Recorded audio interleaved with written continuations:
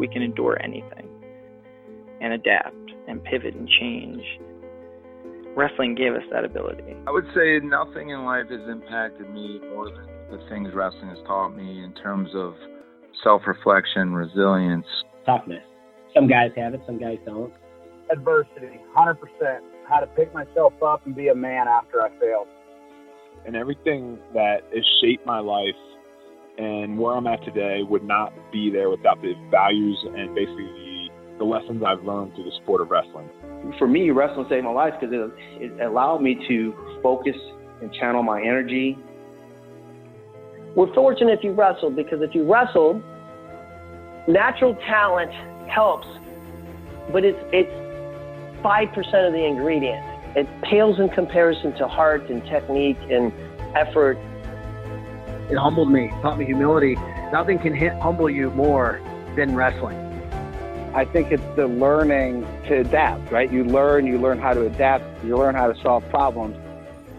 You know, if I look back at my time I spent wrestling, if it gave me one thing more than anything else, it's mental toughness. Ladies and gentlemen, welcome back to the Wrestling Changed My Life podcast. This is your host, Ryan Warner. Our guest today is Mike Zadick, three-time All-American for the University of Iowa, world runner-up in 2006, Olympian in 2008, one of the fiercest competitors that we've ever seen, folks. So good to have Mike on the podcast, and I can't wait for you to hear this interview. Fan of the week goes to... This one's from J.M. Rice. The subject is fantastic podcast. Thank you for all your hard work on this podcast. I have 3 boys, all heavily involved in the sport. You have great interviews that really bring their heroes into our truck as we travel to and from practice. Thank you so much for the review, J.M. Rice, and thanks to everyone who's left an Apple Podcast review. Now, without further ado, folks, let's give it up for the great Mike Zadick. Just a quick pause from our sponsor, then we'll be right back to this episode. This episode is brought to you by the Frog Ninja Wrestling Club. They're having a camp in Oxford, PA, July 11th through the 13th. It's at Oxford Area High School. Featured clinicians include Morgan McIntosh, Saran Francisco, and Brian Pearsall. Go to frogninjawrestlingclub.com to register. That's the Oxford Wrestling Camp going down July 11th through the 13th. Go to frogninjawrestlingclub.com to register. Now back to the episode. Let's get right into it, man. I can tell we're going to have some fun. Mike Zadick, welcome to the podcast. Thank you. Appreciate it. Man, what an honor to have you on. I tell everyone, The Season by ESPN came out right when I was in my most impressionable years. I must have been middle school. And that came out on ESPN. I'll never forget it, man. What was it like having those cameras around? Were they everywhere? Yeah, they were everywhere. They were, and obviously there's footage. They're in your truck with you. They're in classroom with you. In the wrestling room. I mean, once you get in the room, I think you block it off. I did. I think I did. But at the same time, other people, you got a camera on you. You probably wrestle a little different, but it was what it was. I guess at the time, we all thought, wow, ESPN's here. This is really good for wrestling. This is really good. But I didn't feel like I had like the high pressure stakes, but because they're watching, it just, you had to do what you had to do. But at the same time, there was times where maybe some choice words were going to come out of your mouth, but you didn't. So it held you accountable a little bit. Well, your parents were the stars of that show, man. I'll never forget the scene and your folks. Was it like the auto garage where you had the rope? Yeah. I'll never forget that scene. And your father, rest in peace, of course, his deepest condolences. Yeah. But I remember him talking to the camera. Bill used to do this at this age. Mike used to go up 21 times a day. And I'm like, Mom, we got to get a rope. We were trying to hang something from our tree. It's like, I'll never forget that kind of stuff, man. That was just very, very impressionable to me at the time. That's really cool. Yeah. He had a car lot and the shop was in the back where people worked on equipments or vehicles and detailed and all that. So yeah, every day after school, we dropped off, and that rope, that's a whole long story. I don't know if you've heard much, and Let's I don't want hear to jump to your questions, but no, we forget the questions. Let's just talk, man. Let's hear about the story. All right. I might have to reach over here and grab something for you. All right. See if I can get it. So after my dad passed a couple years ago, that property that you're actually speaking of, I sold it to a company that came in, and it was a big building. It was 60 by 120 feet. And they didn't want the building. They were going to build a car wash. Well, it's a perfectly good, big steel building. I said, well, what are you going to do? They're going to demo the whole thing. And that's usually what you do on construction sites, and build a hotel, build whatever you're going to build. So I said, well, wait a second. I got the building from them. I said, I'll tear it down. Don't pay $75,000 to have it demoed. I'll disassemble it. And I want the building, because we had a lot of memories in it. And where I live, I'm up in the mountains, about 17 miles down gravel. And 17 miles down gravel. Yeah. Wow. Yeah. So how far from like the nearest store are you? 17. It's a small town of 200 people, 250 people. And there's a little general store, and it has a little bit of everything.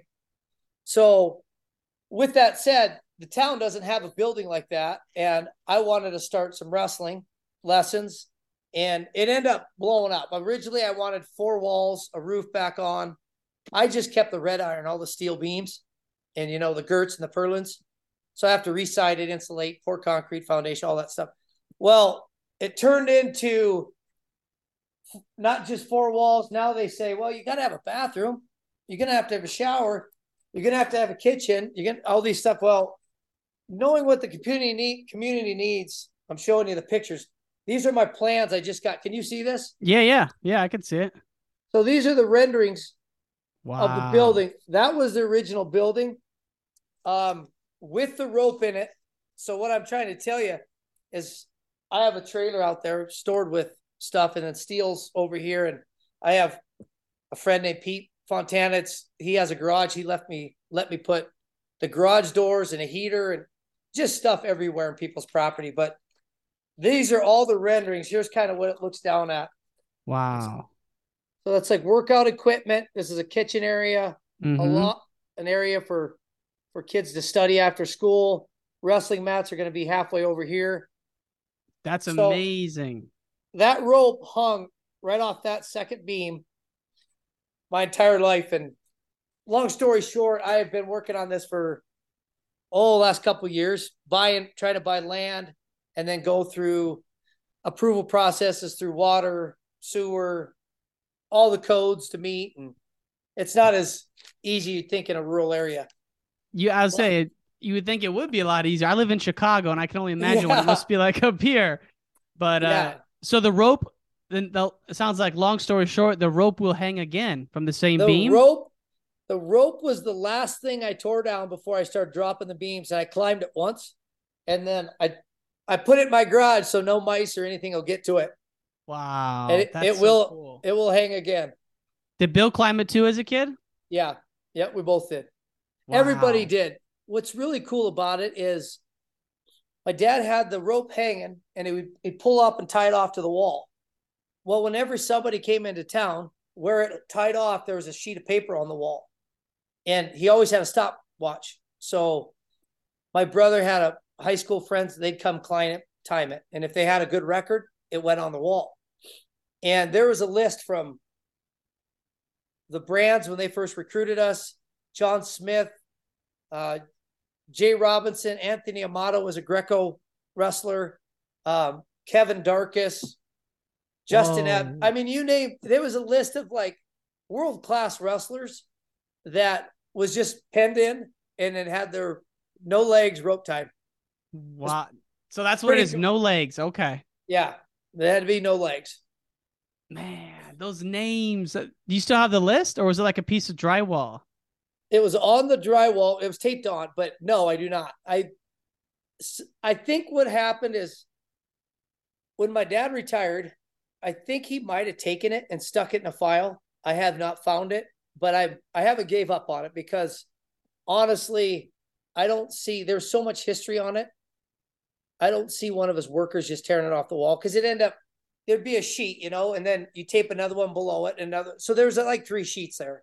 Mm-hmm. But it had, like, Jay Robinson was out here, and you name it that it ever did, like, worked a clinic for my dad. Yeah. They were Marty Calder from Justin Abdu from Canada. It just kind of, it was a cool history, and we all had our times. Dang. So was your dad a wrestler? Yeah. He wrestled through high school, and I like telling this story. This defines my dad kind of a little bit. He was super, super intense growing up. Like, people, if you knew him, you knew him. But he wrestled through high school, and he got, supposedly, I wasn't there obviously, but his senior year, he's in the state finals, and he got a true Rob job. And everybody else has told me this too, not just him, because he would really make excuses. He didn't talk about it. What he never told me, but his friends ended up telling me, and I had to ask him, but he got robbed, and they got into this altercation on the mat, and he ended up punching out the referee. So as a high schooler, it's black and white with my dad. I mean, it's just, yeah, you don't do that to people. So So what, did Bill just love it and then your dad got obsessed again? Or was your dad a coach all the way through, even until you guys were into it? No, Dad was just really, he was very fanatical about wrestling, but sport in general. And most of his upbringing, everyone said when they played football, it was kids. Everything to him was a Super Bowl.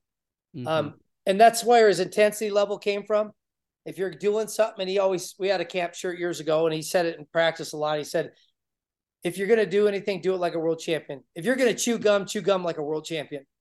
And that mentality is in his business is what made him succeed, coming from nothing and building up. And then that wrestling mentality, same thing, is what we were raised with. So he got into handball, and he ended up becoming a multiple state champ, like in his business years, being married and kids. Mm-hmm. And actually the world champion handball, the world champion of handball was traveling through Montana and did an exhibition, my dad.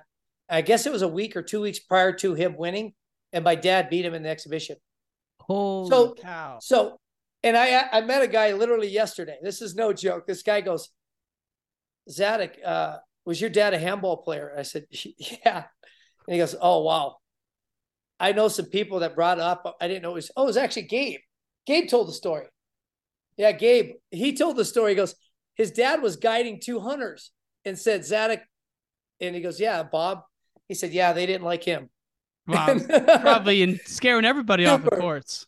Super, yeah. When Dad passed, there's a story I didn't know. One of his good close friends, very close friend of wrestling, big fan of the sport. Dan Colloy's his name. He was a writer too for newspapers in Montana. But he told the story, went up and spoke on my dad's behalf, and he said some things, but he wanted to talk about Dad's intensity a little bit. It was some top secret things that my dad helped him with that he told him never tell anybody, and it was very personal to him and emotional. But it was really a neat story. But he also said, this is coming from the guy when I was at the state handball championships. He got beat, and he slammed the door and walked out of the court, and somebody yelled at him for slamming the door. So he walked back in, and he grabbed the door, ripped it off the hinges, and slammed it on the court, and then walked out. So, man, you can imagine the intensity the guy had. Yeah, seriously. I mean, just for him to be that, like some people play handball, they play golf. It's like something to do once a week. No, he had to be a state champ. And not only that, he's playing the world champ in exhibitions. Like, that's like, it just reminds me of a lot of wrestlers I know are just like fanatics like that. And so I can only imagine once you guys started getting into wrestling, that came right back to him. Was he like involved with like the state organization, like Fargo, all that stuff, or what? Yeah, he did it all. My mom was one of the state pairs that paired tournaments, and like our group of friends, their group of friends. But Dad was very passionate, wanted Bill in it, pushed Bill. But one thing about Bill, he was just naturally, he was a stud. Bill was like a kid that they caught him walking his crib to the wall, second floor, opening a door, and they walked in, and he's hanging by his toes on the edge of the windowsill, out the window. No. My brother, like literally, they grabbed him by the ankles. And so Bill was like fearless, wild man when he was a young age, and he was very successful. So he fed off of that with my dad really well. And Bill we were surrounded by my dad, and what was best I think about my dad is he knew he didn't have all the answers. So what he did is he got somebody involved that knew could help his kids. And Mark Sprague from Oregon was one of them. So we were going out to there. I forgot you guys were in Cobra. Yeah, we were Cobra. Oh, growing wow. Up. Because, that's all coming back to me now. Yeah, because what was the other one? There's 2 clubs in Oregon, and they were Pittman. Roy Pittman. Roy Pittman. Yeah, there you go. What was that? So Pittman's been on. I could not get Sprague on, but when your brother was on, he was talking about that actually. Yeah, I can't remember the. People are killing us listening to this. What Pittman's club was called? Peninsula Park. Yes. So you guys would go out to Oregon for Cobra. What was that like? Summertime we did. Yep. We went out for, I want to say a week, if not 2, but we went out in there and trained, and then we would go to Grand Nationals after that. It was always in Indianapolis, Indiana. Mm-hmm. I started going to like Michigan and getting around, but yeah, my birthday's July. So my birthday was at a wrestling tournament every year, but we trained with Sprague's, and our local connection big time was Denny Campbell, who was the father of Matt Campbell, TJ Campbell, Fritz Campbell, Tom Campbell, and they had daughters also, but the boys, Matt and TJ were 4-timers. TJ was, he was number 1 recruit in the country his senior year. Wow. He tech-falled Northern Iowa. What's his name? Iowa guy who would have been in the late 80s. Oh, man, I could see his face. But TJ he ended up getting a full ride to Minnesota. You're not talking Mark Schwab. No, but that era. Okay. He was a high school great, but I don't want to throw him under the bus. I knew he was like the number 1 guy in the country, and TJ ended up tech falling him in the finals. Wow. And it was just like, whoa. It was actually 14-1, I think. But it was pretty impressive. But TJ went on to Minnesota for Jay and Zaleski when he was there. And he got hit in the head his freshman year and couldn't compete ever again. Mm-hmm. So had some issues with that. But yeah, so Fritz Campbell married Mark Sprague's daughter, Krista Ann. Oh, wow. Who used to teach the aerobics at camp, which was pretty awesome for a 5-year-old, 6-year-old. Man. So like in the summer, you go out there, but in the winter, these guys were some of your mentors, like in like daily coaches on top of your dad helping you every day? Just mainly my dad, but yeah, summertime, that was like, you know how you have different phases in training? Mm-hmm. That was just a whole different variable when you inject that. It was a boost because you're in a different community. You know, you're in Oregon. Wow, this must be better because it's not home. Mm-hmm. You know, that kind of mentality. So, which it was, because they had great coaches, and Coach Sprague had Dan Russell there. He had Joe Russell there. His son, Marky, was there. Matt Digger, they call him, was there. Campbell's. But we had Chael Sonnen, Matt Lindland, Couture, what's his name? Oscar Wood. Well, Oscar and Isaac were like the kings. They were like my big brothers.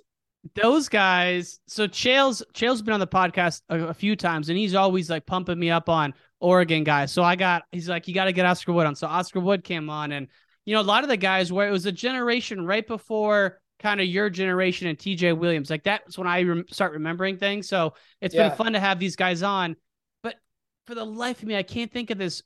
Bobby Janice, were you out there when he was there? How badass was that dude? He was a killer. I was really young, but Bobby Janice was there, and then he died when he went to Arizona State, right? Yeah, so I went down the rabbit hole, and it was either I think it might have been a self-inflicted or like a murder, but it was like a really, really horrible thing. But he was a freshman at ASU.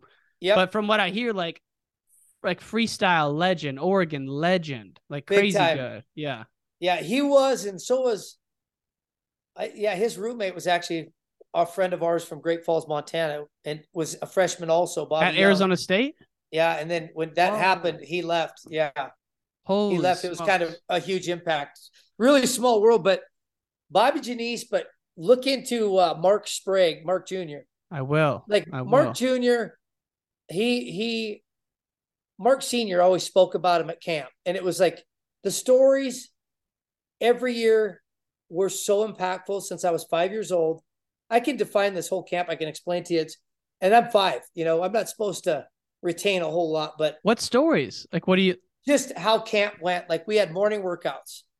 We had camp Olympics where it was fun stuff. We had camp aerobics. We had a massage for 30 minutes and you switch with your partner.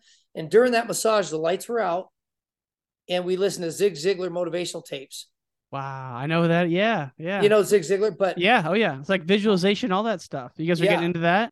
We had all of it. And then Mark Sprague Sr. would talk and he talked about the things he did wrong with his relationship with his son. And it was very impactful because he always got emotional.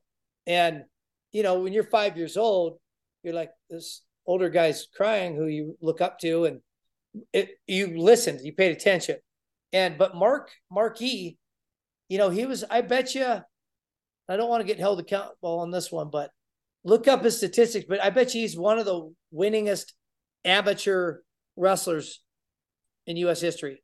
He won like I know Joe Russell was a stud, but Markey Jr. won like 7 world titles before he was in high school. Just like a drilling phenom, I heard, like the machine almost could drill anything, like just like a perfectionist. Yeah, he was like, he was wrestling back then. Coach would say, he was like kids wrestling. So, what's that, whatever that means. But right. He was in the brackets with like John Smith and Kenny Monday, and he was tech falling him. Did he go to college or no?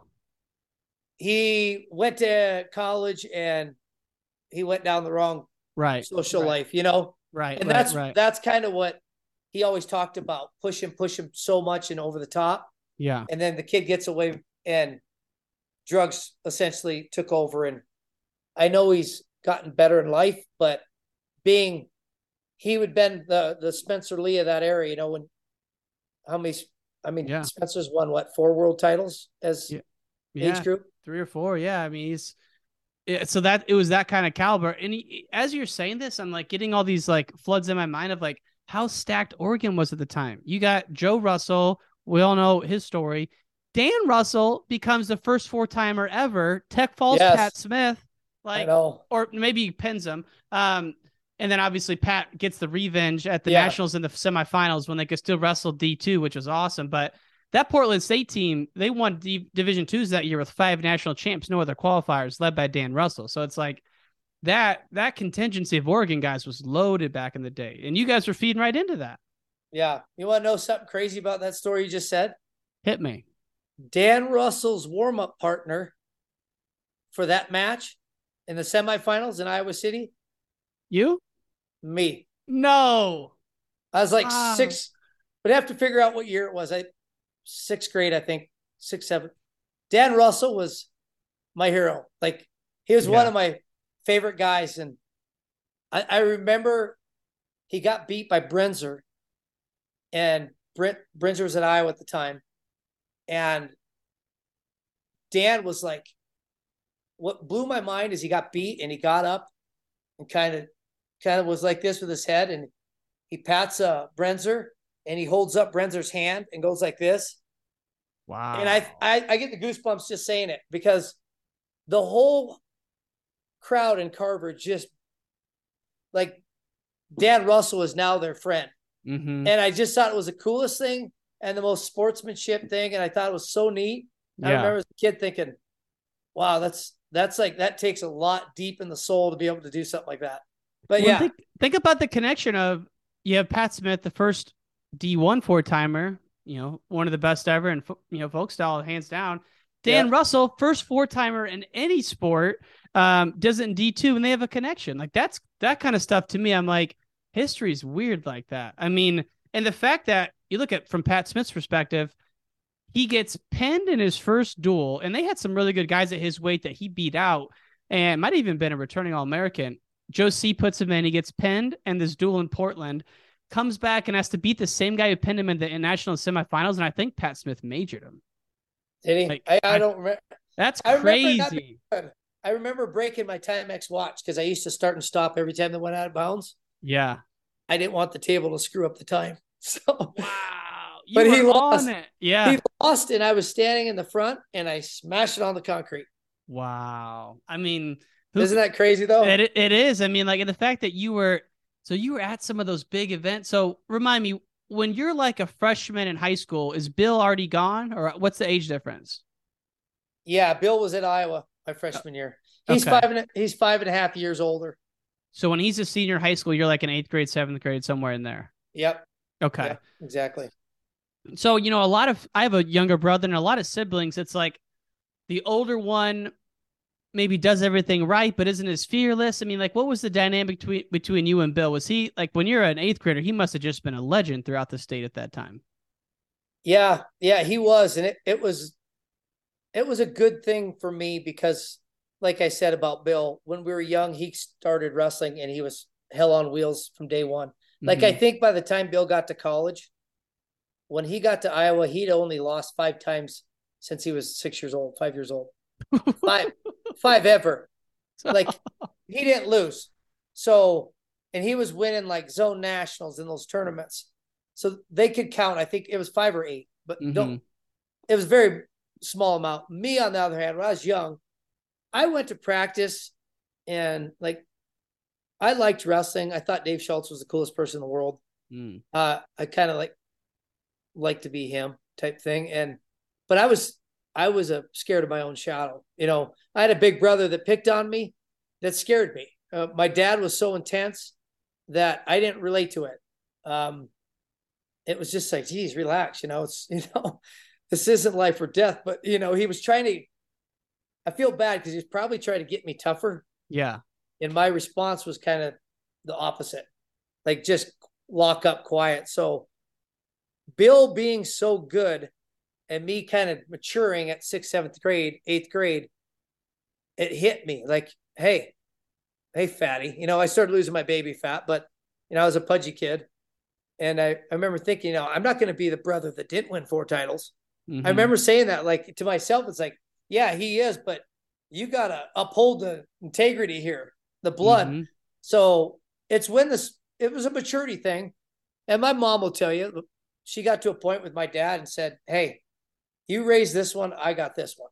Because I didn't relate well with dad, and mom took over, which I wouldn't know any different. But she did have a say in what was going on because I was a little bit different than Bill, So with that said, that's when I matured and said, I got to get working. And it was right when the Competitor Supreme came out. The best. That was like, oh, okay. This is how I got to get. There's nothing better than that Competitor Supreme. God. There wasn't. We watched that every week. Gosh, that's a very special one now, because there was that one, and then there was another one just called Gable that came out, and like the opening scene is him doing pull-ups in his gym. But Competitor Supreme was before that, and that's where it's like, yeah, you got the Steiners, and like there's a lot of clips of, I don't know, back in the day, but in the All-Star Duel, they must have worn like a red and blue singlet, because there's a lot of clips in there of those freestyles. Yeah. The Brute with singlets. The stripes. Yeah. Yep. Man, Steiners are in there, the brands. I mean, so when did like the Brains brothers get on your radar from like a motivational standpoint? Was that early on, or? Yeah, 8th grade, when Bill moved out to Iowa, he roomed with them. So. Oh, wow. So he won in 94 as a senior, or 95? Bill? Yeah. 96. 96. So he got there to loaded time. Oh my God. Yeah. That 91-92 team with like Tom Ryan. Yeah. All those studs. I mean, Mark Bill Ryland. He was in there. Bill was rooming with, the apartment was Terry and Bill. Don't ask. Terry, Tom, Ryan, and Tom Brands. Terry and Tom, and then Tom, Ryan, and Bill, and another guy. All door to door in the same apartment complex.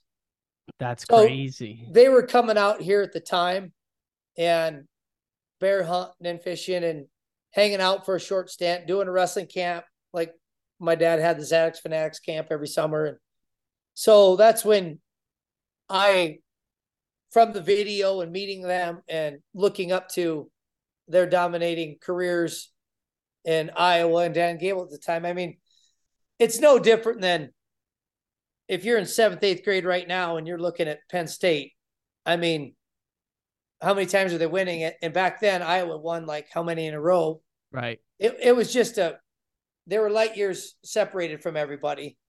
And it's just like, wow. So you're in awe because you get to, it's the one sport you can hang out with the highest level people. And it's no big deal, you know. It'd be like Kale and David Taylor and Varner coming to your garage. Like that's like what you had basically growing up. It's like exactly. It is crazy because now it does seem like Penn State is so far ahead, and you're like, how will anyone catch up? And I'm sure at the time people thought the same thing about Iowa. And I mean, we know they did. I mean, Iowa won 9 out of the 10 titles in the 90s between Zaleski and Gable. It's like, except for 94.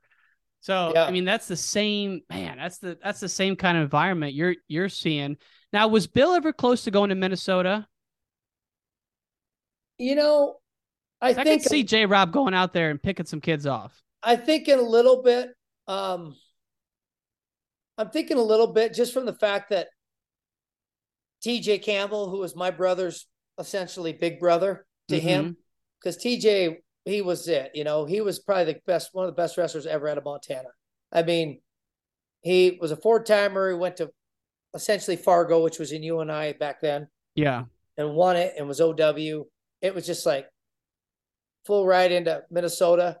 But those things happened with TJ, and he was a huge, you know, avenue liaison, I'm sure. But you'd have to check with Bill. I remember the recruiting process for my brother.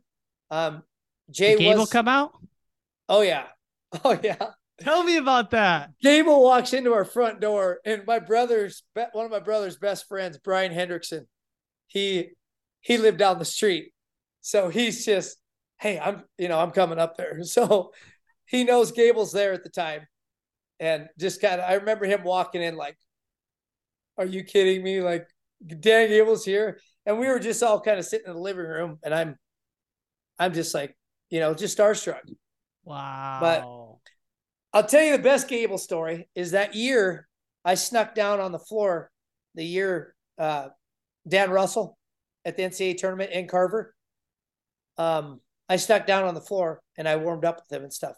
And I came back up to the next level, and outside the wrestling room in the old days, they had a line of posters, and it had like the team posters, and I'm standing there looking at them, and I hear ding, elevator open up, and some people walk off, and then there's stairway right next to it, and opens the door, and here's Dan Gable. And I'm like, oh, here he is. Like, I don't know how to turn around, and I can just wait for that feeling he's going to walk by us so I can kind of stare at him.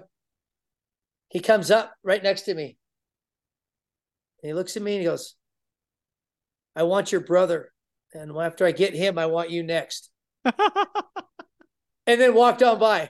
And I was like, I'm in 7th grade, I think.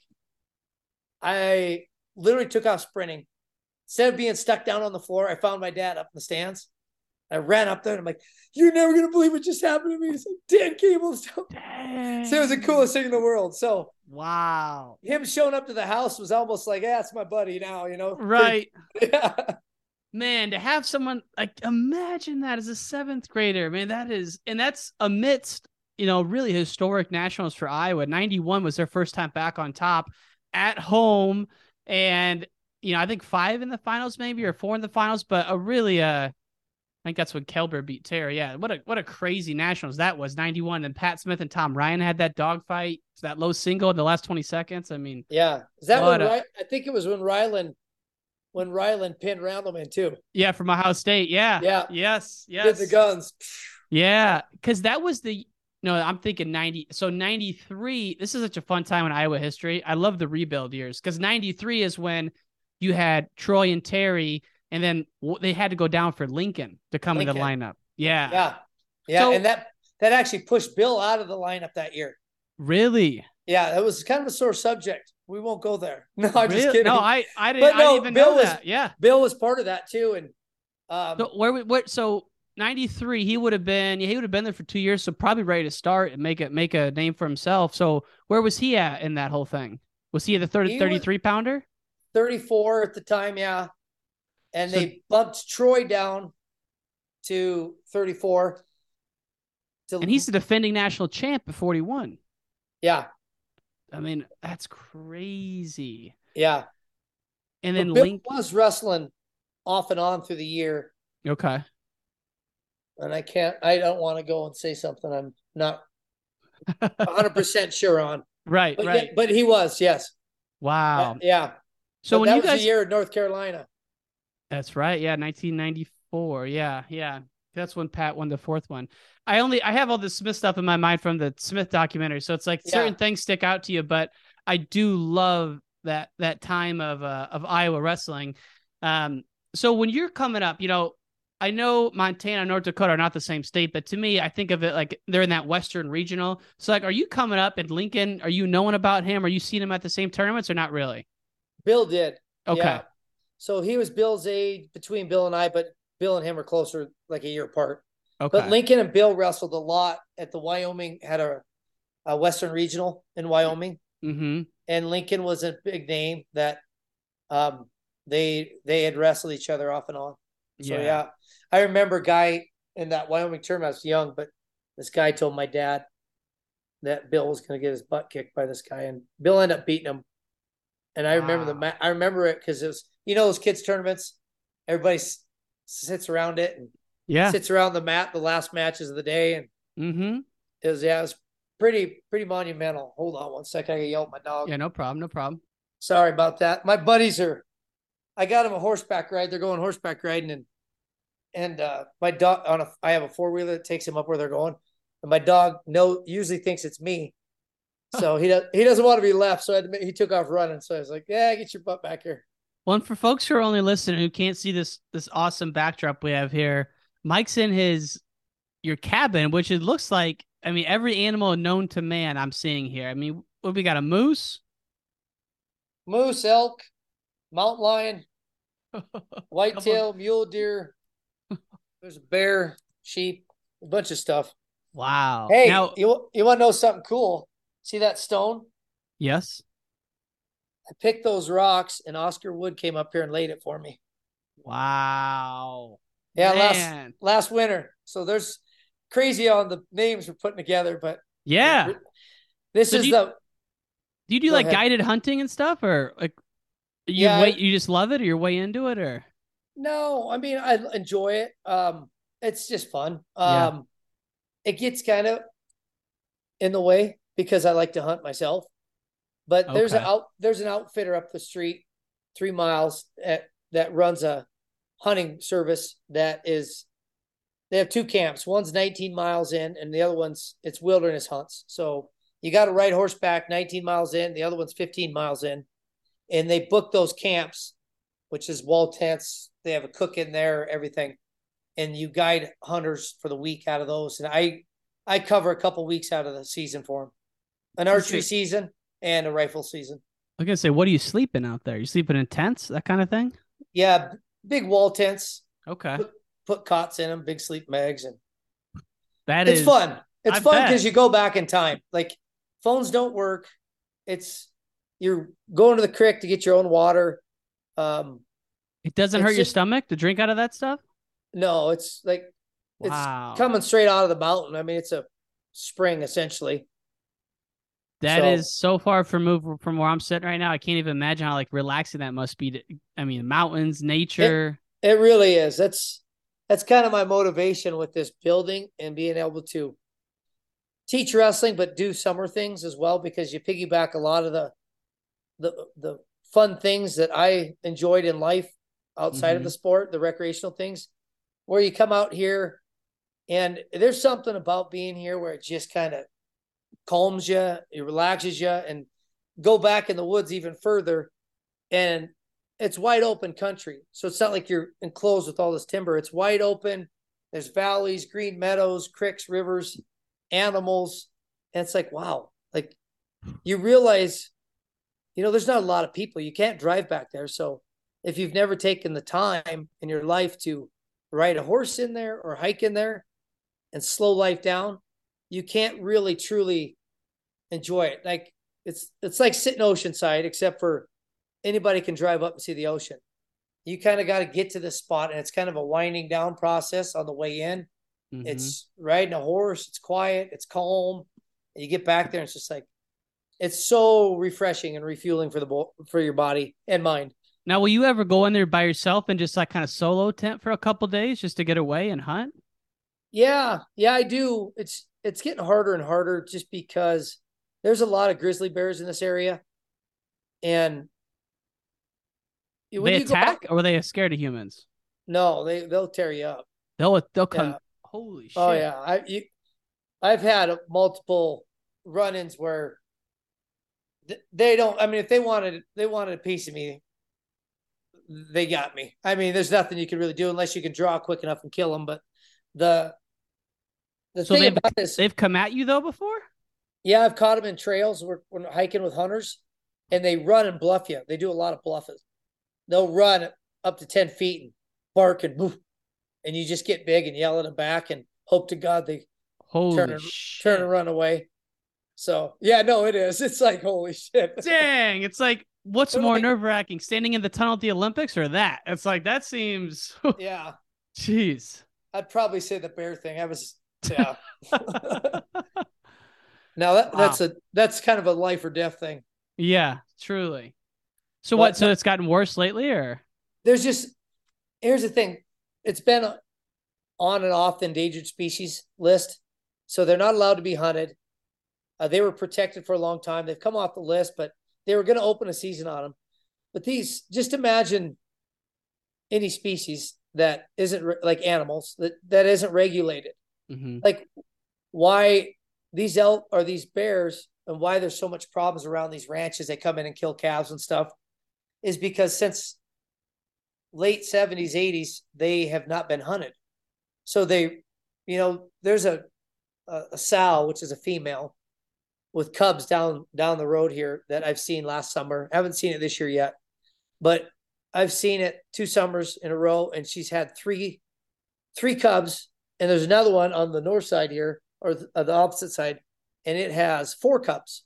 So if you're having a sow have 3-4 cubs a year for 35 years, and yet you roam the earth and never have a gun shot at you, you're not accustomed to be afraid of anything, especially when you know you're pretty big and all the other big animals around, you kill them to eat for fun. So they're kind of fearless. So if you can't put the fear in them, by having, it's not like they're going to be extinct. They're very strong. They're overpopulated, but being able to regulate just like other animals and hunt them, it's also going to change their mindset a little bit as far as, hey, wait a second, maybe I should stay away from those areas because they actually killed my buddy Fred or whoever. Yeah. Right. Smokey. Yeah. Smokey, I guess that's a good bear name, right? Yeah. Fred didn't seem like that good a bear name once I said it. Do you see a lot of wolves out there? A lot of tracks. They're like a smart border collie dog. I mean, I see them, but I live here and I don't see them as often as you'd think. I see the tracks, but yeah, they're pretty elusive. Like they'll sit like outside my house. There's a mountain right here. There's a ridge. And if there was a wolf that come over that ridge, he would come over and he would sit and he would probably look at that entire canyon and that whole drainage he's about to go into and just sit and look at it for a few hours and then make his way in. Like they're very smart. That's pretty crazy. That is cool. Well, it's cool you grew up with not only an obsession with wrestling, but you're learning a lot about the outdoors and something you're still passionate about. But if we get to wrestling, we've talked a lot about your brother. And I mean, the last thing we'll say about Bill is like, what an amazing job he's done as head coach of Team USA. I mean, you must be so proud to see that. I mean, that is so cool what they're building there. I mean, man. Yeah, I am. I'm really proud of him. And, it's just a kind of testament to the biggest thing is I don't take anything away from all the other coaches and stuff like that, but Bill's personality, just like any successful family, any successful sport, business, there's a family, there's a relationship, there's a bond, and usually bond through, like my parents have married 57 and a half years. I learned what love is and like that bond and our family bond and how rooted it is. And Bill's personality, I think, and his disposition is, really good because he can communicate and handle all different avenues of these alpha male coaches we're all wired differently. Right. So yeah, I think he does a really good job of managing that. And I think people, as far as his athletes, that's somebody you want to wrestle for and listen to and respect. It's cool because I never thought about it like that, where he's working with the personality of the coaches and the wrestlers, so that's like double the work. Yeah. Wow. Yeah. So, but we're blessed. Wrestling's blessed because, oh my God, we have you name those guys. Kyle Snyder.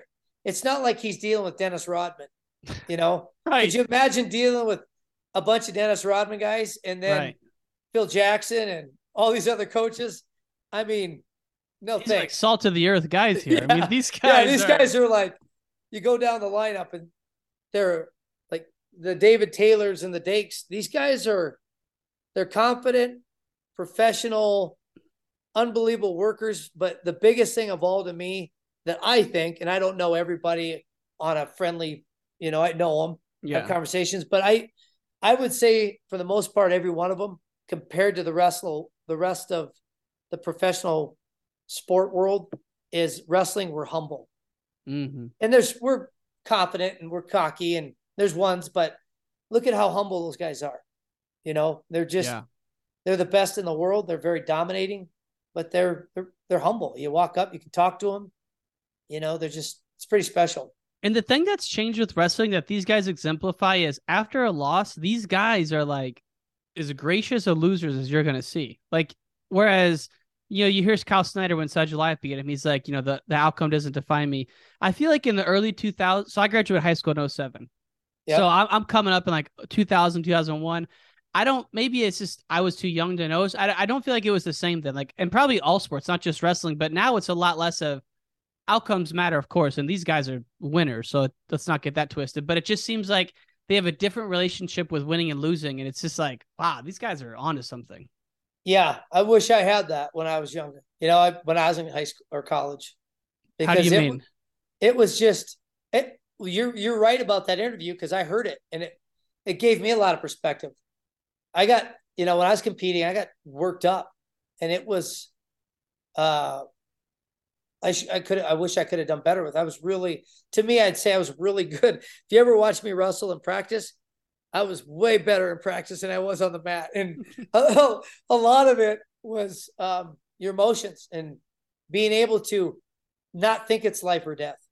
It was to me at the time. And that's how I was kind of coached through that. And I put it on myself that way too. And it really isn't. And it's funny when you get older and you step away from the sport like I have, and you're in a coaching role, and essentially you're trying to build people up and develop them and refine them to the best of your ability and their own ability, and build their mind and get them to believe beyond what they even believe. Yeah. It's not. And Kale said, I think this year at Nationals about it's a game. But it is. And there's a lot more sacrifice and pain involved in this game than there is the basketball game. Mm-hmm. So there's a tad different in that aspect, but it's definitely far from life or death. I tell you, that's the truest thing, because you lose someone in your family, it's like, all right, that's life and death. Like losing a wrestling match isn't even close to that, Not even, exactly. And I could tell you, being beat my senior year at the NCAA tournament, that was a very hard thing for me. Mm-hmm. But it was, I remember Jim Ramirez came up to me. He was a referee, and I like him, and I liked him then. I didn't like what he said, but because it's haunted me. But he said, hey, and it was all in encouragement, but he saw me in the back, probably crying and, hurt. And he just walked up and said, hey, if this is the worst thing that ever happens to you in the rest of your life, consider yourself lucky. And I remember not thinking like, oh gosh, something really bad's coming. Like, because that was bad to me. But you know what? You fast forward now and it's like, wow, it was pretty interesting comment to hear as a, kind of something to uplift. I remember he walked by me and Les Gutches. Mm. And that one kind of stuck to me, though, what he said. And it's funny because you're right. Like, you lose a family member, or my dad passed away a couple years ago, and I hate even bringing this up because I don't know if I can talk about him without getting emotional, but he dealt with dementia, and you could see it early stages. And I've seen people with full on dementia, and you could see his in early stages, and the struggle my mom was having. It was hard on her to always do what she had to do. It's hard. He never was completely, but I mean, he drove the last year. He drove, but he wasn't supposed to. He hadn't renewed his license in a couple of years. And I said, Dad, I'm not trying to be a jerk and take your keys, but you can't drive. I said, where's your driver's license? He pulled it out, and I said, look at it. It's expired. Well, what the hell? Why didn't I said, yeah, well, I just don't want to get a ticket. I had to try. Right. I've been driving longer than you've been alive, So, yeah. And sometimes he got mad and he'd drive down to the street to the farm and ranch store and get something, come back. But you didn't want it to be a time where mentally he was not all there and have a lapse, because it hurt somebody, including himself. But seeing that deteriorate was hard. And I think of the people out there that deal with it. It's common, mental illnesses and things like that. I feel for them, because I wouldn't wish that on anybody. That's pain. That is, long story short, that's pain that those are real struggles of life. Cancer, things like that. You got a 10-year-old kid that I was friends with that had passed away, but he passed away and had cancer. I mean, that's real stuff there. Military families with the things. Yeah. Yeah. We're out playing and doing what we love, and we don't get what we want. It stinks, but it's not like, I put it in perspective a lot with my athletes. It's not like your guts are just blown out of you and you're over in the Middle East fighting a war. Right. And you're trying to just live. Right. It's a whole different perspective, So when you look back on that 02 Nationals, and you lost to Percival, obviously, and you come back and you make an Olympic team, you make several world team in 06, you and your brother finalists. We'll talk about 06, but take me back to like spring of 02. How long was it for you to get back on the horse, and like what advice do you have to anyone who's really down in there? Because I'm sure you must have been hurting real bad. Yeah, I kind of went off grid for a little bit. I had a buddy who had a cabin in Idaho, and nobody knew, and I just took off and went there and stayed for a while. Like no classes, nothing, no school, just. I couldn't tell you if there was. It didn't matter if there was or not. Honestly, I didn't give two rats if I graduated. I don't, that's one thing. You had to stay eligible. That was the end of my wrestling career. I mean, obviously you got to do the right thing and finish out your college. Yeah. But it didn't mean anything to me. It didn't mean education. I grew up with a dad that was a very brilliant man, entrepreneurial man. And I always looked at my college as, what's this really going to do for me? I learned more in the sport of wrestling about relationships and adversity and hard work and setting goals and climbing and incentivizing and all those things, you learn through the discipline of wrestling. Academics, if I wanted to be a doctor, go. So you can be a specialist.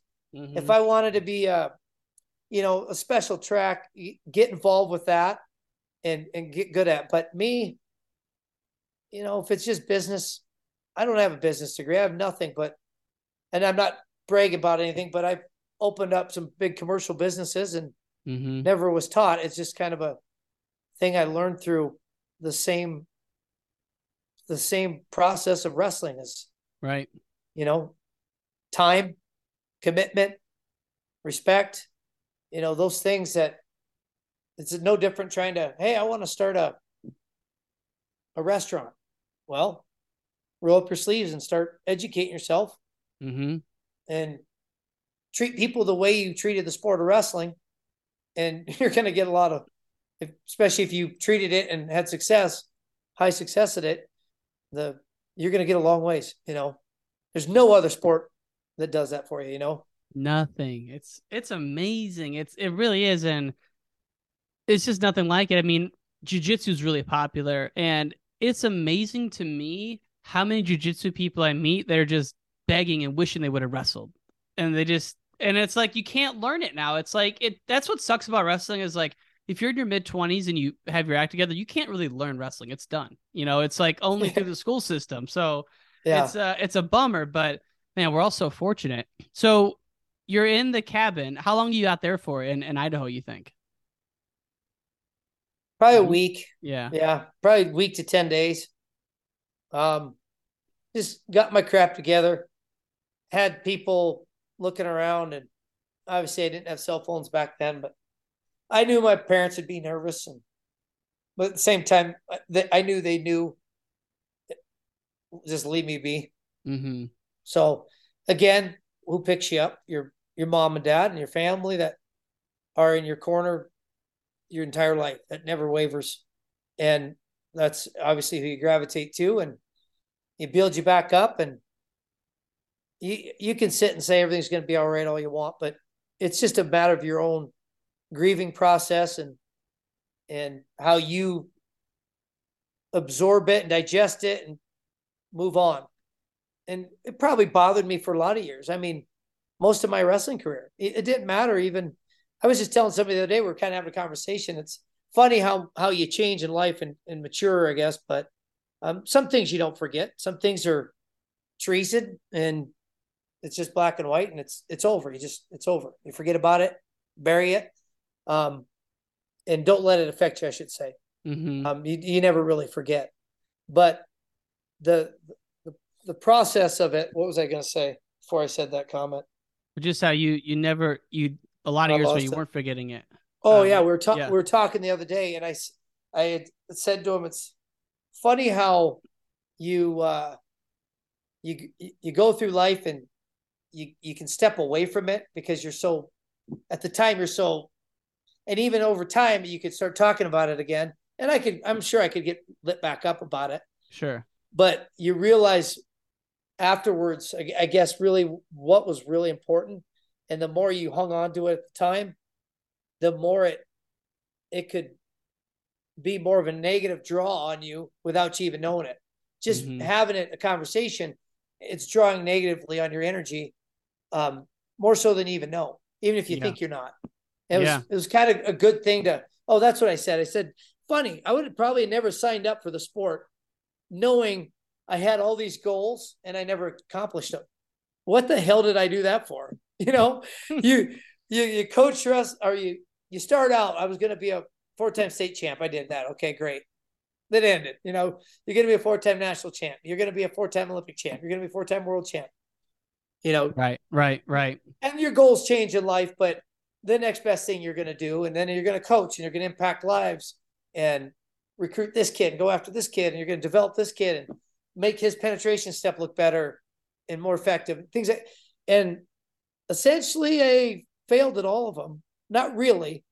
I mean, you could say that from the outside, saying, wow, this guy, he got fired at his job, and this guy went to the finals and he got beat, and this guy made this team but didn't produce. And I mean, there's a lot of those things that you have, but it took me a while to really, like, why the hell did I sign up for that? But it's like, well, you're looking at it the wrong way. And if you look at my house, there's not one thing in here that tells you I was a wrestler. I don't think. There's a picture in this cabinet with my brother and I, or my brother, I should say, cheering for me after he got beat at the Olympics at the Olympic trials. He got beat, and I had another match. 08? And 08. And I had another match, and he could have been down the street in the middle of Alaska by that time. Yeah. But he was out with my Mike Zadick t-shirt on, Wow. cheering Matt's side for me. So pretty powerful, you know. Real powerful. I mean, it's crazy because when you put it like that, I mean, there's only like maybe one wrestler in the world, Buvasar Saitiev, that would walk away saying they feel satisfied because the stakes or your stakes and your expectations are so high. Like even John Smith is like very upset that he lost to Lazaro Reynoso in the pool play, and even though he won, in '92 he lost in the pool play. You know, and a lot of people don't even know that, but it's like he still remembers it. And so it's like even him, like who's maybe like the most decorated, Jordan Burroughs. It's like this loss to Marsteller, maybe that will sour him forever. I hope not, because we've all gotten a lot of enjoyment out of it. Just like a lot of people got a lot of inspiration out of watching you. And when you look at that '02 Nationals, that was a big turning of the tide for Iowa because Gable retired in '97. Zaleski takes over. You guys kill it for a good 4 to 5 years. But by '01, Minnesota started their run. And then Zaleski would never see greener pastures than he had already had. So, like, just for folks who are listening, though, who aren't as familiar with that era as I am, who were some of your teammates at Iowa during that late '90s and early 2000s? Well, two of them are here right now, which is Gabe McMahon and Wes, or not Wes Hand. He didn't come, but Gabe McMahon, Wes Hand, Jeff Stewart, Jody's Trip Matter, Eric Jurgens, Doug Schwab, TJ Williams, Paul Jen, Euchre, Weber, Man, Matt Anderson. Yeah, and then Matt Anderson was a year younger that they came in. So Matt Anderson would have been there, who was a good friend of mine, like a brother, lives over in Hamilton, Montana now. Oh, really? Okay. Jessman Smith. Yeah, my close friends were like Jessman, Jason Howell. Yeah, it was crazy. It was you talk about that Moffitt. I mean, that lineup, you start out with Strip Matter, Jurgens, you, Schwab, TJ, like, look, I'm not familiar with the upper weights, but like, that's crazy. I mean, were you working at, or was Schwab your main workout partner, or were you going with some other guys? No, Schwab and I weren't. And I always love this story because I love Schwab. He's coming out here. He's coming out next month. Wow. His family is, but Schwab and I got to college. He was a year older. So I guess we were in the same Fargo bracket, which, you know, fast forward, I got him college. We're supposedly going to be the same weight. Yeah. So he's kind of like the guy I got to beat.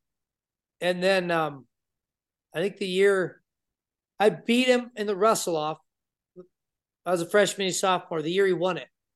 I beat him in the wrestle off, but then we went to an open tournament and I don't think we wrestled, but we both placed in the open tournament 3-4 or 1-2-2-3. Actually, yeah, it was 2-3. I got beat in the finals by Terry Brands, and he got beat in the quarter or the semifinals by Terry Brands. What the hell tournament is he wrestling in? Is he trying to get ready for like 2000 or something? Yeah, you and I Open. What? Yep. So you guys, first of all, you and Schwab are light if you're in that weight, man. Well, yeah, it was 41. So Jesus. So he ended up beating me out. He beat me out. And then the next year they didn't want me to wrestle off. They wanted me to go up. And I was essentially, before this all happened with weight classes, I thought I was going to be a 34 pounder in college. But obviously 34 bumped to 41 with the schedule, with the rule change. So me going in at 41, I'm like, geez, 49, that's what I weigh. But coach had told me at the time it'd be better for the team. I'd be a better fit at that weight, whatever. Well, I didn't do it. I said, I want to wrestle him off. And he beat me in the wrestle off the next year. Did you go up to 149 at that point? Or did you stay down all year? I went to 49. Yep. Yeah. And then that's when I wrestled the next 3 years at 149. I should have probably went back down because I was a 41 pounder, but I just stayed up. It just worked better for the team. And for folks who don't know, you wrestled 133 at the Olympics, right? 32-2, 60 kilo. That is staggering cut to think about 149 as a college wrestler and a more natural 41. But I mean, I'm sure you filled into 49 where eventually you were pulling some to get down, or no? Yeah. Not much, but I was. Man. I hate because we had a dual meet that we're kind of skipping around, but that's okay. We'll go back to the Schwabs. Yeah, why you guys didn't work out? Yeah, exactly. Yeah. But the weight cut, we had, I think it was Penn State maybe, but I always just walked in, and whatever workout I got, my pre-warm up before the dual, I just came in and worked out. I was down to weight. Well, I happened to eat a pretty good Italian restaurant, a lot of sodium, I think probably, and I just couldn't sweat. So I was like, I get my workout in. I'm like, shoot, I'm kind of like 4 over, which is what I always was. But I just go drill, and I was, if you walk around it at that weight, I got done, and I got hot gear on and everything, and started cutting weight. Like, hour left, I go all the way up to, and I can't sweat. I'm like as dry as I am right now. What? And I was doing like, and then my forehead was beaten up, but nothing dripped. And I missed weight for a dual meet, and coach was mad. And I get it, but at 49, I missed weight a dual meet. Even with plastics on and all that, you just couldn't sweat. You're not allowed to use plastics. Yeah, exactly. No. Right. I couldn't. Yeah. It was just like chalked up. I was chalked up. I couldn't roll. And I was fine. Like, I had all the energy in the world. Something like I was like cutting weight. Something weird in my body happened, and it was too late. Man. But yeah. Wow. So going back to Schwab, so you go up because of him, and because of that, are you guys kind of like frenemies or even enemies a little bit? Like, not really working out a lot? Or? I mean, we had respect for each other, but there was just like, you're young kids. When we wrestled. It was every other week, every 2 weeks, maybe. Not very often, but we did. But there wasn't a time we wrestled. I can't remember ever wrestling him and not punching him, or him punching me. Like, every time. Into the weight room, the wall, the drinking fountain, the locker. I mean, there was a punch every time. God. And I talk about it now because it's hilarious, because I didn't like him. He beat me out. I didn't like the whole situation. Right. But what's funny is, you fast forward, and the closest people I had back then that were my closest bond, I have no communication with. And the ones I hated the most back then, I have the closest relationship with. Right. So I laugh at Schwab and I's relationship, because he ended up, wrestling at the same weight as my brother, and oh yeah. I remember before 06, 06, before I won, I think when I won the world team in 06, I went down that year to train with Schwab, actually at Virginia Tech, and Tom was there. Say, did you coach at Virginia Tech? Not then, but okay. Yes, I coached 2 years at Virginia Tech when we won the trophy. Oh, so not when you weren't with Brands and Schwab and Hand. I was with Jimmy at Iowa with Steiner and Hartung. Got it. Okay. Got it. But I was training at the time, so I wanted to get some workouts in. So I went down to Virginia Tech and worked out with Schwab, and it was awesome. Like, I always loved those workouts. So we weren't punching each other. I don't think. He might remember better, but I don't remember. But I remember a few times being done with workouts, and like, that was awesome. Like, I needed that. That was like, and then you get older, and we coach, and we're on an Olympic team together and things like that. And, he has an awesome wife, and and then they have kids. So you kind of just grow together, and we're great friends now. Big fan of him, and it's just crazy how it is though. But Doug Schwab's the man. His wife is awesome. And Coach Schwab's been on a couple of times. It's just the best, man. And, I've had Jody on him. You talk about an impact. Jody Strip Matter. Oh my God. Unbelievable. Amount of kids. He's Purdue, him and his brother. Yeah. Nuts. I credit that to Jody, if you know him on a personal level. Yeah. The upbringing he had in his family, it's second to none. his mom and dad, their work ethic, his sister, brothers, the family, just they're very tight, strong believers, just good people. And how do you not succeed with that recipe, And all those kids at Young Guns are like just good kids. Like when I came up in Illinois, the best kids were honestly like the biggest troublemakers, wild maniacs. Like these kids are like, you bring them home to your mother, your grandmother. These kids don't tell a lie. They don't swear. I mean, they're just like doing their homework. I mean, I'm telling you, I remember the best wrestlers being the biggest wackos, and these kids are the exact opposite. Yep. No, I mean, it's amazing. And product of their environment, and that's Jody. He's a great leader and awesome person, Now I got to talk about my man, TJ Williams. Like I said, being in Illinois, and the Williams brothers were larger than life. Tony Davis, another larger than life guy. I mean, that generation. So when TJ came in, were you already there, or were you when he transferred in? I was there. Yeah. Yeah. What was your take on just his wrestling during those years? He was it was amazing. He was so fast. Joe Williams, I was used to and saw him. And Joe was on the team then. When I got in, like Ironside, McGinnis, Joe, they were all those big names that were in at the time. But TJ got there, you look at scores, like Joe had matches that were like, Joe was awesome, don't get me wrong. Yeah. But if he wrestled like David Taylor's pace, Joe would have been how fun. A freaking exactly. You'd have been That's the like big knock. Gable Stevenson. Yeah. Yeah. Seriously, though, because he could have. He could have, yeah. Right.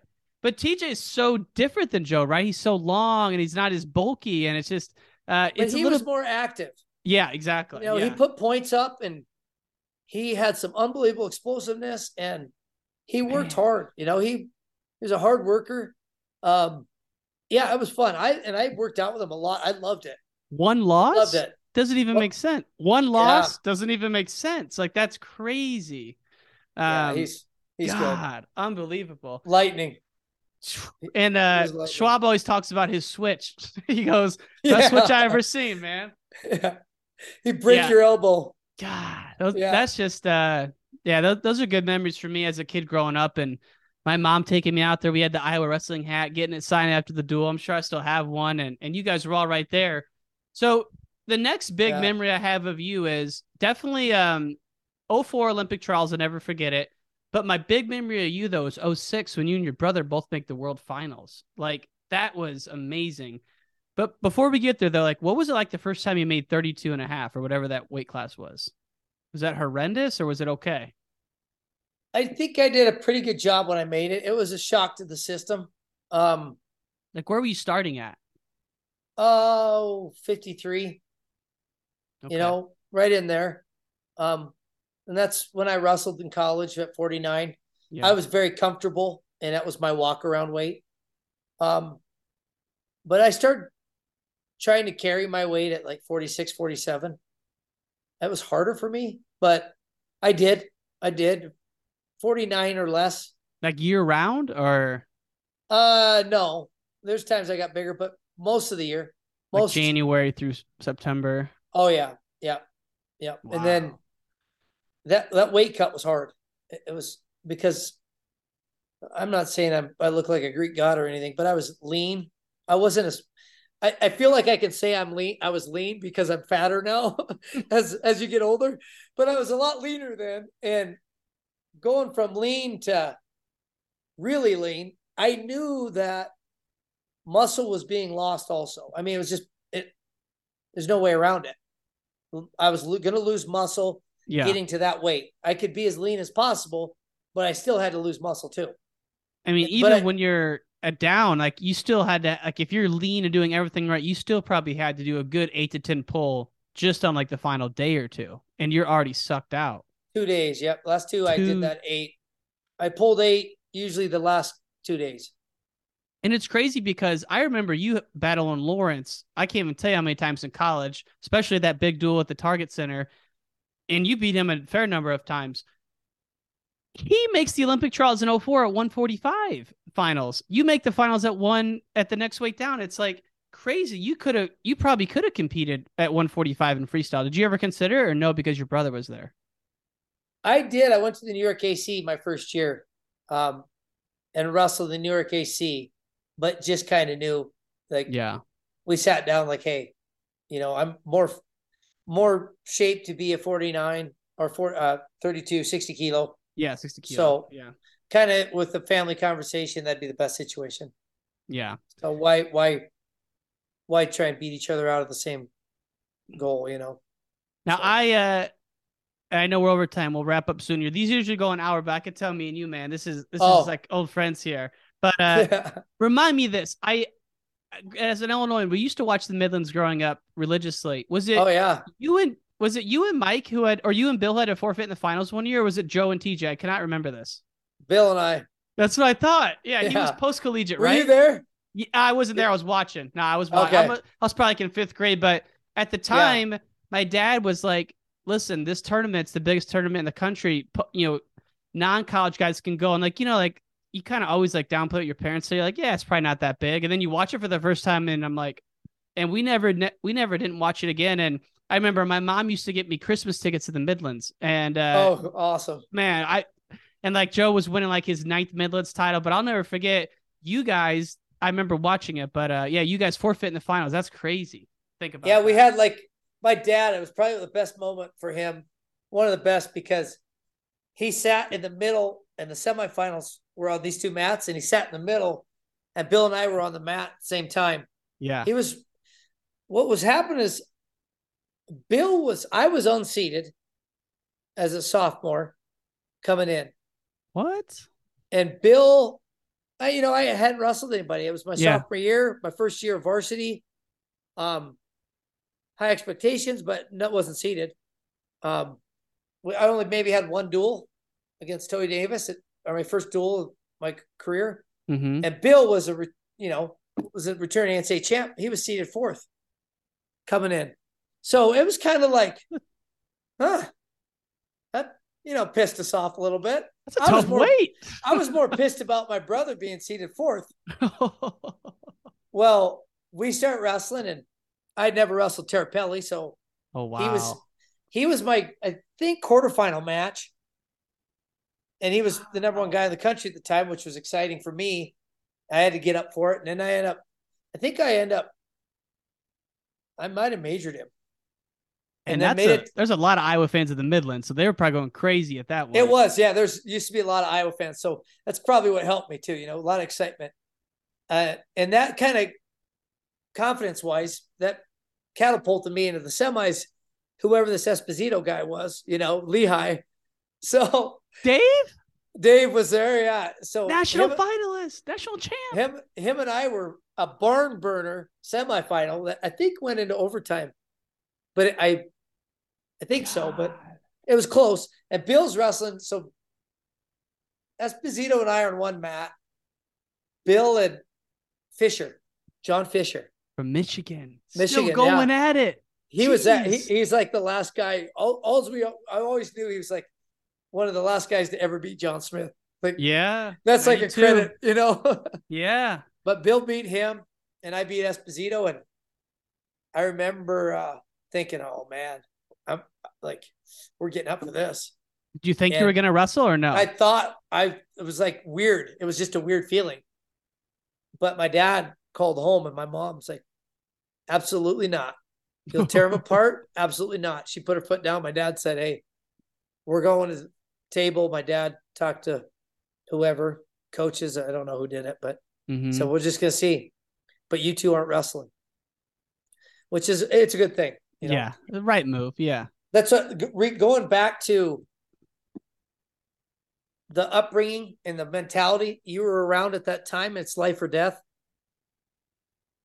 You don't want to wrestle your brother with those kind of circumstances. Now, if you had the mentality like it's more of a game, then it's a different situation. And maybe we could just be like, hey, let's just see. Mm-hmm. And where it could work. But back then it wasn't to us. We were in an environment that was kill or be killed. Well, step on it's your brother. Right. And what do you really get out of it? We got booed. And I remember thinking about it afterwards, like laughing, like, wow, they booed us. I'm like, I get it for the fans, but quit being so selfish and look back at the athletes. You got two brothers that live together, that go home to the same bed, that work out in the same wrestling room, that punch each other when we wrestle. What's it going to really do for us? Is it going to make me a better wrestler? Absolutely not. When you got to remember these fans, it's like you guys wrestling is the same mentality as the brands. Like you're ready to die and you're ready to kill someone out there, literally. Like you guys were that intense about it. So it's like you can't take that to your brother. So no. And would you guys even work out? I can't. Yeah, we did. Did you? Yeah. I just gave Bill crap the other day when we had wrestling camp because I was teasing him for punching me. He punched me one time because every time we drill, and he'll fight this one too, but we would drill, and like I drill with everybody. You collar tie, you do a drag, whatever. Well, he didn't I clubbed his head to do a move, and that it happens. I didn't overclub it, but he claimed I did it too hard, and he swung at me and just big brother stuff is all it was. Yeah. But just like, I'll never forget it because I remember thinking, man, this is the same thing I've done with everybody, every partner I've ever had, and nobody's ever been like, hey, would you not club me so hard there? And I wasn't doing it like it was just drilling. Right. But because he's big brother, he's a little more sensitive to the feel. Yeah. Yeah. But no, we worked out, and Bill was like one of the best drill partners for me, and Bill's extension coach to me, essentially. Oh yeah. He impacted me because he's the closest thing to me, and knew more than anything. I knew if there was one person that had my back through anything, it was going to be him. Fact. I mean, it's and just through our messages on Twitter, with the Cejudo doc that we just did, it was awesome interviewing your brother because I didn't realize until going into it that he was living out there in 2006, and he's getting real close with Terry, and then you make the team in 2007. That's Henry's first time. You guys go to Baku. Bill's there, obviously coaching you, but he's also giving me commentary on Henry. So I just wanted to ask you before we sign off, like, what was that experience like? That 2006 Worlds, 2007 Worlds, 2008 Olympic. What do you take from those experiences, those big time events? They were great. We toured a lot, so a lot of those things, but it was a great environment going out to the training center, getting different partners as opposed to like the college kids you were wrestling. Mm-hmm. Henry was a little bit smaller than me, but we worked out a lot. Did you wrestle Angel? Yeah, we worked out with Angel. Angel was good. Angel was good. Maybe had a lot of things going on in life that I learned, through your story you had there. Mm-hmm. It was really cool. I didn't know about the kid. I mean, I knew he had kids, but when you hear about how it was playing out that time, because he was so good, and I was like, he's going to be really good. Like if he was doing what I was doing, he was going to be good. Mm-hmm. And that's kind of how I looked at it. But they both were great workout partners. They were around there, but we traveled overseas. It was a lot of Henry and I's firsts to certain tournaments, and a lot of pictures. And then 2008, we went to the White House together, and him and I did a lot of posing pictures back and forth, like in certain rooms, mimicking Lincoln and things like that. So you were so young in those pictures too. It's hilarious, but man, that's awesome. Well, if guys want to, do you have any camps guys can sign up for? Or are you more like private instruction, local stuff only now? Like people listen to this podcast all throughout the country. Is there anything they can do to get some of your coaching or attending your camps? I do get called and hired. I'll come if I can, but I try to limit it right now because I have so much going with just getting away. Yeah. But yeah, my easiest way is Twitter, like you have, or Facebook. Okay. I'm old school. I don't have Instagram. I have Facebook page still, but the one thing I would say I'd like to plug is please this building. I'm it's going to be more public soon, but I'm still working through a lot of pricing and permitting. But it's going to be called Benchmark Wrestling. I've started a Benchmark social media page. I think there actually is a Benchmark Instagram. There is a Benchmark Facebook. Mm-hmm. I'd ask people to follow it, and then there will be a website, benchmarkwrestling.org. that will open up too. But this reconstruction of this building is going to be me fundraising every penny for it. So Wow. I have funded the property. I tore the building down, moved it to town. I'm storing it. I funded everything. I've built a 40 by 60 pole barn on it for a staging area, for equipment that's going to be rented, materials, all that stuff. And then when I erect this building, it's going to be a wellness center in a rural community of Augusta, Montana. That's going to impact the kids through the sport of wrestling. And it's going to impact the elderly, which is a good elderly community here, with a great mentality being raised mainly on ranches and stuff, in a rural Montana area with work ethic. But it's going to be a wellness center. It's going to incorporate the sport of wrestling, obviously, wellness from a mental health standpoint, from a physical health standpoint. Deeper than that, I'm going to bring in successful people to hear their story and impact the kids in this community. It's what is unique to me about it is, if you lived in San Diego, you do it. If you lived in big cities, you have that opportunity. But rural Montana, you don't.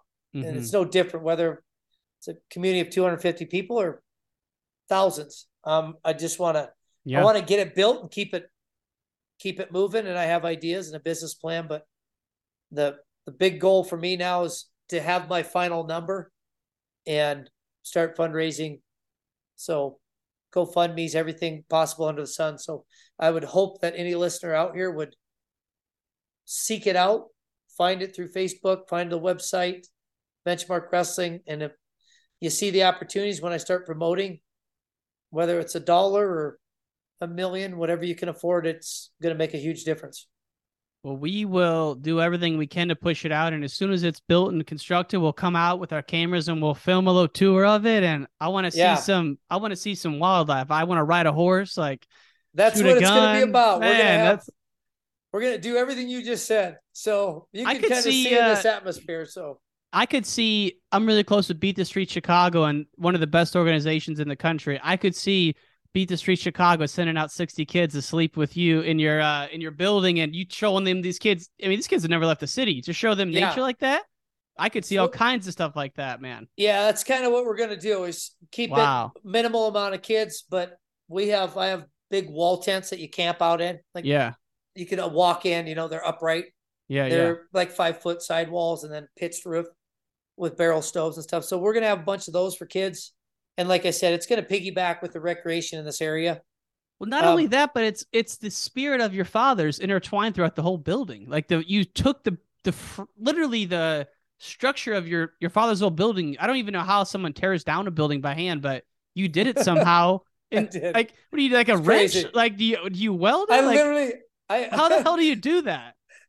I literally walked in and I got into it with my uncle and aunt because they were like, you're going to kill yourself. We don't have liability. That we don't, doesn't make sense. more like worried about the liability things. And I'm really sensitive to the fact that the world is soft, Everybody knows it. I'm not telling you anything, but people mostly, you hear a conversation. Yeah, we're all soft. We never were like they were back then.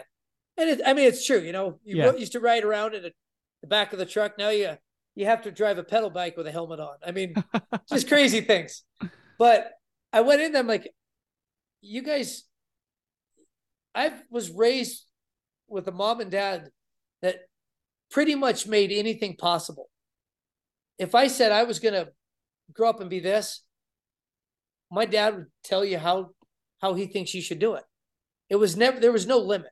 And that's the one thing I can tell you about the sport, kind of what I think will impact kids more than anything is when I coach and help, this youth stuff, is your imagination, your mindset. Like, I don't want to coach a kid to be a really good banker someday if he wants to bank. I want to coach a kid to grow up and buy out every bank in America and own Wells Fargo.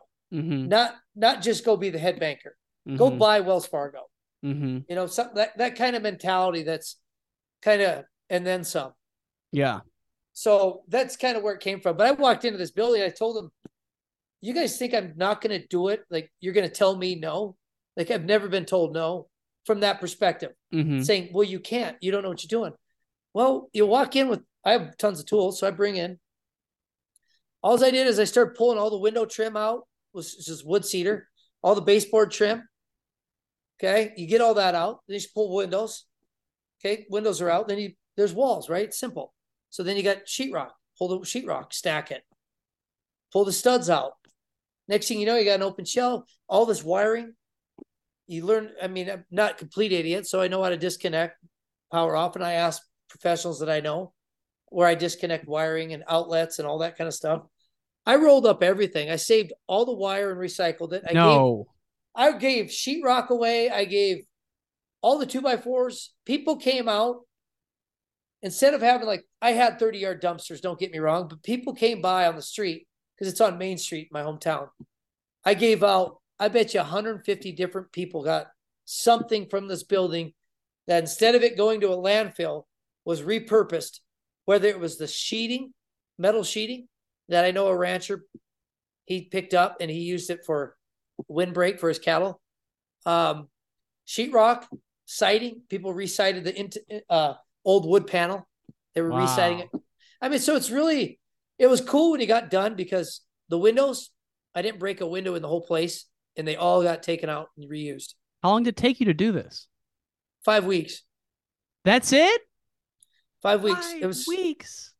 Yeah, I worked from sun up till midnight and sun up again till midnight. And I had to work 3 weeks and then I had to take a break. Bill got inducted, I think, to the Hall of Fame. I had to go there. Then we had wrestling camp. I started May 7th. I know that. And I finished 2 years ago. And I finished in July sometime. But I had weeks of travel between there. And so you have all these beams up and now it's about to be a whole new wrestling facility. The beams are stacked on a ranch outside of Augusta. I haven't broke ground. I haven't anything. It's all I bought land. That was the first goal. Now is going through all the environmental stuff, geotechnical engineering, all that kind of stuff, soil, water, and worked on the plans, worked on marketing, worked on website, have people doing all that kind of stuff. And then my kind of marketing avenues. So I big news yesterday, having breakfast, I got my approval letter from the state of Montana that my sewer, I'm accepted into the city of Augusta to tie into the sewer. So love it. That's been a year-long. I know we're getting long here, but it's been a year-long fight. So, well, like I said, when we'll promote it any way we can. I think it's such a cool thing and just another way wrestling lives on, man. And I just want to thank you so much for coming on. It's been a really great time chatting with you today. Any last words before we sign off, Mike? No, I appreciate it. Thank you for having me. Keep doing the great work you've been doing. Like I said, I love the Cejudo story. It was a great story. I don't listen to podcasts very often, so it kind of got me into it. And instead of me having to be somebody saying, hey, you should listen to this, I became a fan. I'm like, I like the content, everything you've been sending. So thanks for promoting the great sport. Yes, sir, man. You have a great day. Enjoy yourself. All right. Take care. Thanks for listening to this episode of Wrestling Changed My Life. If you enjoy this show, we want to hear from you. So leave us a review on Apple Podcast and subscribe to the show. We'll see you next time on Wrestling Changed My Life. Peace!